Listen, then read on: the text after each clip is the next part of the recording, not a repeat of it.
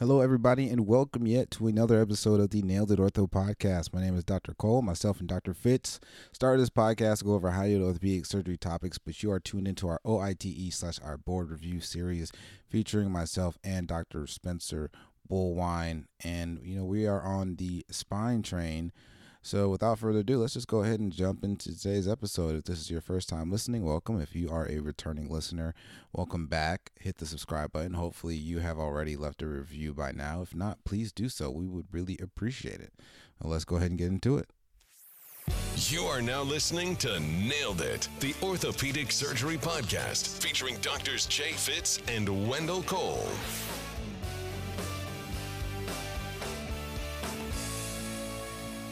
Since we're all about the odontoid right now, what is the classification system for odontoid fractures? It's referred to as the Anderson and D'Alonzo classification system, and again, it's type 1, 2, and 3. Type 1 is an oblique fracture through the tip, and just the tip, and it is usually like a transverse ligament rupture. Like you were talking about, I think that's a type 2 transverse ligament injury, is an avulsion of the ligament. And then a type 2 Anderson and D'Alonzo classification of odontoid fractures is a fracture through the base of the dens, and that's the most common one. And that is the location of the separation between the two ossification centers. So it's kind of a vascular watershed area. And type 2 A is when it's a comminuted fracture through the base, whereas regular type 2 is more of like a transverse fracture through it. And then a type 3 fracture is when the fracture is actually through the C2 body itself, and not necessarily the entire odontoid process as it projects cranially into the articulation with atlas. And so what's the imaging modality of choice when you're looking for these C2 fractures? Yeah, so this is going to be a CT scan. If you want to further assess it, you get a CT scan. Of course, that's great. It's showing you bony architecture. And if there's any injury or if there's any suspicion of a spinal cord injury, you can always get an MRI. And this also can clue you in and let you know if there's injury to the transverse ligament. And if you want to sound smart, you can tell your attending, oh, this is a type 1 lesion. This is actually a mid-substance tear. Or you can say this is a type 2 lesion. There's actually an avulsion of the transverse ligament. They'll say, oh, okay, you've been reading up and you've been studying. But little did they know that you just listened to this episode before you got in and you just heard it and now you sound great. So You're welcome. Yeah, you are welcome. So what is the treatment for these type 1 and type 3 odontoid injuries? So again, the injuries where you just have an oblique fracture through the tip or a fracture through the C2 body. Those ones are going to be rigid C collars for about 6 to 12 weeks, very similar to how you treat the more stable type atlas injuries. This is just going to be a C collar. And again, you did mention, and I didn't bring this up before, but you mentioned that, sometimes these are polytrauma patients. They're obtunded, they're sedated, intubated, and you are treating them with a C collar. Not only are you moving them because of sacral decube ulcer prophylaxis, but you constantly, every time you're around on them, you want to check their kind of underneath their chin and posterior neck to make sure that the C collar is also not causing an ulcer underneath their chin. And it's just kind of a clinical tip. You won't be tested on it, but just something to pick up so you don't have to do an M&M Yeah. later because the patient had a completely preventable ulcer form. But moving on, so we C collar for type 1 and 3, but what about type 2 odontoid fractures? What's the biggest issue with those when you're evaluating them and considering treatment? Yeah, so these patients can get non-unions, and the non-union rate is actually pretty high. One in every three people, around 32% of patients with these type 2 odontoid fractures get a non-union. And factors that are associated with non-unions are, number one, and the most important thing you need to know is anything that has a greater than 5 millimeters of displacement. Any fractures that are angulated greater than 10 degrees, patients that are greater than 40 years of age, and patients that have posterior displacement is also associated with an increased non-union rate with non-operative treatment. So again, to repeat, if you are choosing to treat these patients non-operatively, things that lead to a non-union of the odontoid is greater than 5 millimeters of fracture displacement, angulation greater than 10 degrees, age greater than 40 years old, as well as posterior displacement. And if you want to read up some more about this, there was an article published in JBJS in 2004 entitled Factors Associated with Non-Union in Conservatively Treated Type 2 Fractures of the Odontoid Process. So that is where those numbers are coming from. You can go and read a little bit more about that. So we spoke kind of about the risks for non-union when these are being treated non-operatively, but what is the treatment of choice for a type 2 odontoid fracture? There's really no right answer, which also means there's really no wrong answer. And the nice part about that in terms of test taking purposes is you are not going to really be tested on that because there isn't a clearly defined right and wrong. For those with non-displaced fractures and they don't have a lot of non-union risk factors like smoking, immunocompromised state, malnutrition, that sort of stuff, then you can do a halo vest and for about 6 to 12 weeks. If they're elderly, because we talked about that the elderly don't tolerate halo vests very well, you can consider a C1 to C2 fusion or a C collar. They're not tolerated very well, but you can consider it.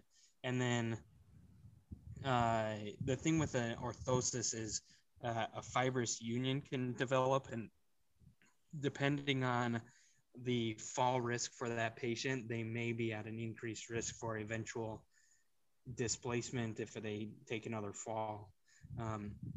But if they have a non-displaced fracture and they have a lot of non-union risk factors, then you do want to consider some form of surgical stabilization, and the fracture pattern may help you decide on which surgery you choose. And then obviously displaced fractures, the ones you talked about with the increased angulation above 10 degrees, the greater than 5 millimeters of displacement, and those with posterior displacement, you are going to consider surgery in those patients, even if they are healthy non-smokers. And so what are some of the different surgical options? Yeah, so one of the options is an anterior odontoid screw, which, if you look at a lateral, it's literally a screw going from caudally to cranially, and it's just going ideally perpendicular to the fracture plane. And the thing with this anterior odontoid screw is that the fracture must be reduced before you put your screws. Okay, so one thing that you can do to treat these type 2 odontoid fractures is place an anterior odontoid screw. You can also do a C1 to C2 transarticular screw with or without a wire. And things that you need to know is the internal carotids are at risk with screw placement. And we talked about a C1, C2 transarticular screw a little bit earlier when we were talking about subaxial, not subaxial, atlantoaxial instability. We talked about C1, C2 transarticular screws. And then another thing you can do to treat these is put a screw in the C1 lateral mass, and then in C2, put a screw in the pedicle. And, this can be with some grafting in place. So those are some of the different treatments for these type 2 odontoid fractures. Again, an anterior odontoid screw, a C1, C2 transarticular screw with or without wires, and a C1 lateral mass and C2 pedicle screw placement with some grafting. Now, where does, we just talked about the internal carotid being at risk with screw placement for C1, C2 transarticular screw. Now, where does a vertebral artery course in relationship to the cervical spine? So it goes through the transverse foramen from C6 up to C2. And then C2 is the last or the most cranial vertebral segment that has a transverse foramen. And that's going to come out of that transverse foramen. And it courses on the superior aspect of C1 and then goes anterior into the foramen magnum and joins forces on the with the contralateral side on the brainstem. And you can see vertebral artery injury with facet dislocations, occipital cervical disassociations like a traction injury, and then displaced transverse foramen fractures can cause a direct laceration to the artery. And one thing to note, when you're placing screws and you're in the area of the vertebral artery, let's say you're getting ready for screw placement. You use your awl and you're going through, and all of a sudden you feel it give way, and you remove the awl and you see brisk bleeding. What you want to do in that situation is you want to go ahead and just place the screw and perform a pretty much like a compression of the vertebral artery, just like you would provide manual compression to a bleed out in the field. You place that screw, but then you can't place a screw on the other side, because if you bag the other side, then you're screwed. And so then you have to come up with a different surgical plan, whether that's posterior wiring or you have to fuse from the anterior side. And so that's just a surgical note. And I don't know, it may be tested, maybe not. I'm not entirely sure about that, but just something to note when you're in the OR. And then what about like a traumatic spondylolisthesis of the C-spine? And what really is that what sort of injury is that? Yeah, so I mean, if you think of just the word traumatic, something to do with trauma, and then spondylo, so spine, and then listhesis, slip. So you have a traumatic slip of the spine. And so this can be due to bilateral fractures of the pars and interarticularis, and we also call this a hangman fracture. So again, hangman fracture is going to be bilateral fractures of the pars interarticularis, which can lead to traumatic spondylolisthesis. And the typical mechanism for this is you have spine hyperextension, compression, and then you get rebound flexion. I don't have any great ways to remember that, just besides just thinking in your head of, just hyperextension, compression, rebound flexion. I don't necessarily know if this is one, like if you are driving, you get hit from behind, how you have that hyperextension and it breaks really quickly, and then you get that rebound flexion. But I don't know if you get compression with that injury. So I'm not 100% sure, but, just know that traumatic spondylolisthesis, anytime you see bilateral fractures of the pars interarticularis, you call that hangman's fracture. And there is a classification for this. I tried hard not necessarily not to put it in, but I kept seeing this classification everywhere. So I was like, all right, it must be important. I hadn't read too much about spine trauma and cervical spine trauma, but this was mentioned in almost every source, so might as well include it. What is the Levine and Edward classification for traumatic spondylolisthesis of the axis? Just like every other classification we've talked about, it has type 1, 2, and 3. Type 1 is axial compression with hyperextension, and you have usually less than 3 millimeters of displacement and no angular deformity. Type 2 is hyperextension, axial load, rebound flexion, and that's when you're going to see 3 millimeters or more of translation with angulation. A type 2A is flexion distraction. You're going to have significant angulation, but not much translation, because it's when you have a flexion distraction injury, the point of axis where it's going to rotate around is at the anterior portion of the spine. And so you're going to have angular deformity form around it, but it's not going to translate anteriorly.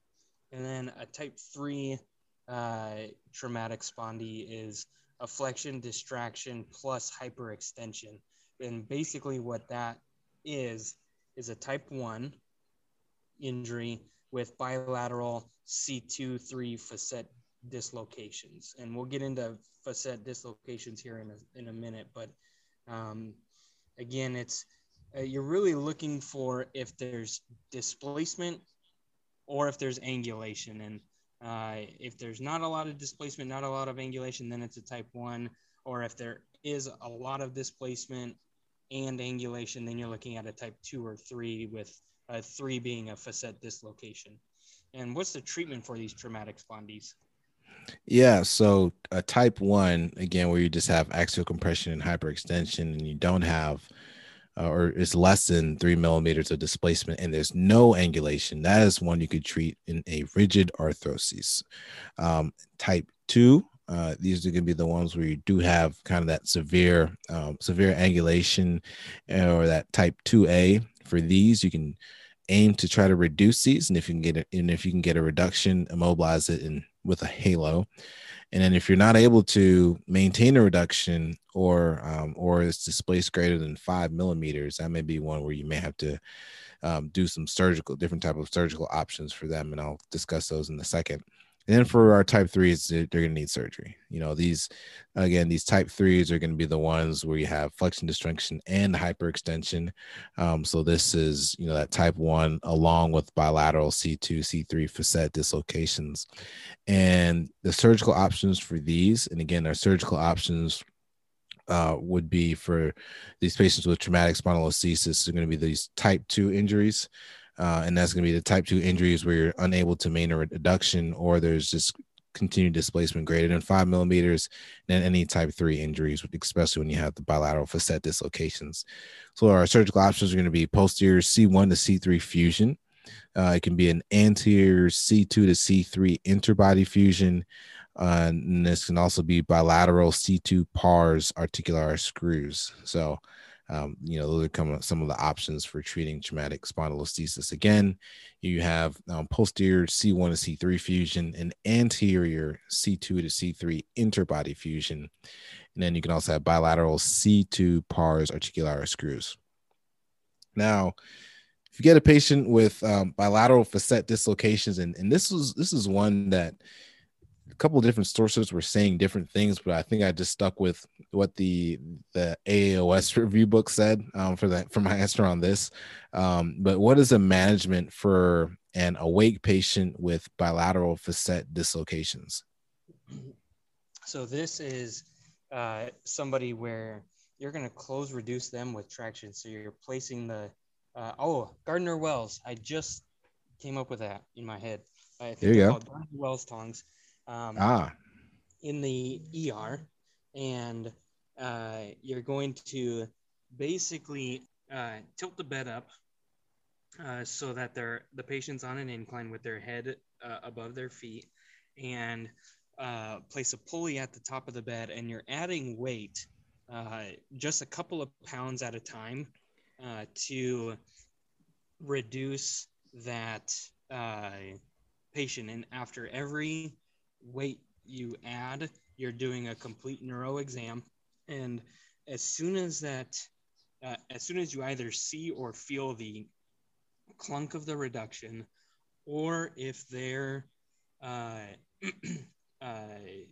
presentation changes, if they were moving their feet, you add another 5 pounds and now they're not moving their feet anymore, you have to stop and get an immediate MRI.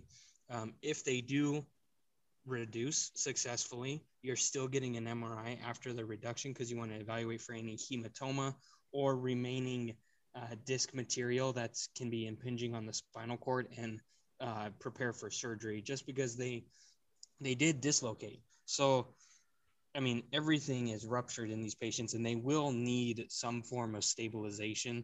But if you're able to reduce them with traction and they remain awake that whole time, then it's better than obtaining an immediate MRI and whisking them off to surgery. But if they are obtunded and they're not able to do a physical exam, then you get an immediate MRI in those patients, just because you don't want to take the time to reduce them and cause potential further injury to the spinal cord because they're not able to participate in an exam. And let's say you have a patient, they're awake, but they have neurologic deficits already. Do you still want to do a closed reduction on them? Yes. So per the AAOS review book, you still do a closed reduction with traction, whether their neurological deficits are present or not. So you will still attempt a closed reduction. So they come in and they have neurological deficits and they're awake, you can do a closed reduction. If they have no neurological deficits and they still have this facet dislocation, you still attempt a closed reduction. Now, what surgery should be considered if there is residual herniated disc that is present after a closed reduction of the cervical facet dislocation? If there is residual herniated disc, especially in the C-spine, that's where you're doing an anterior decompression first, because you need the spine to be relatively mobile to distract the vertebral bodies to get all of that disc out. If you go posterior first and you fuse them and you lock them up with hardware, then trying to retrieve the disc material anteriorly is pretty much next to impossible, because you're not able to distract the vertebral bodies and get that disc material out. So you always go anterior first, decompress them, and then a posterior fusion or a combined fusion where you while you're anterior, place it in your plate and screws for the anterior plate, and then you go posterior. And then let's say, so we talked about bilateral facet dislocations. There is such thing as unilateral. It's more of a rotation type injury where only one side is dislocated. What's the treatment for both unilateral and bilateral facet dislocations after reduction? Yeah, so after it's reduced for unilateral facet dislocations, after it's reduced already, you can immobilize and closely follow these patients up, so they do not necessarily need surgical stabilization for any bilateral facet dislocations. Just like you just said earlier, I mean, there's a significant soft tissue injury. I mean, it's a bilateral dislocation. It is not stable. So you need to surgically stabilize that. Both anterior and posterior procedures work. But, in my reading, it said that sometimes posterior is preferred due to the biomechanical and anatomic advantages. So unilateral and it's reduced, immobilize them and have them closely follow up. If they have bilateral facet dislocations, surgically stabilize them. So that is the answer for that. And I think we have covered C-spine. I think we have covered C-spine. And I think that's it for cervical spine. And, there's a whole other parts of the spines that we'll get to in some future episodes. But at least I think we got the neck covered. Yep, I think so. Well, until next time, and until we come back with some of that lumbar spine talk, we'll call it a day for here. And again, if you're listening and you have any feedback or questions, or you're saying, yeah, you guys got that totally wrong, feel free to email us and let us know, and we will shout you out and make the correct adjustments if need be. We have done it, everybody. We have finally finished up the C-spine series of our OITE/our board review series. I hope you all have enjoyed it. I hope you all have learned some stuff. If you have, let us know. Send me an email, nailedortho@gmail.com, or leave a review in the review section on iTunes, Stitcher, however you listen to us. That would help us out a bunch, and it will let us know how much you enjoyed listening to the episode. So until next time, hit that subscribe button.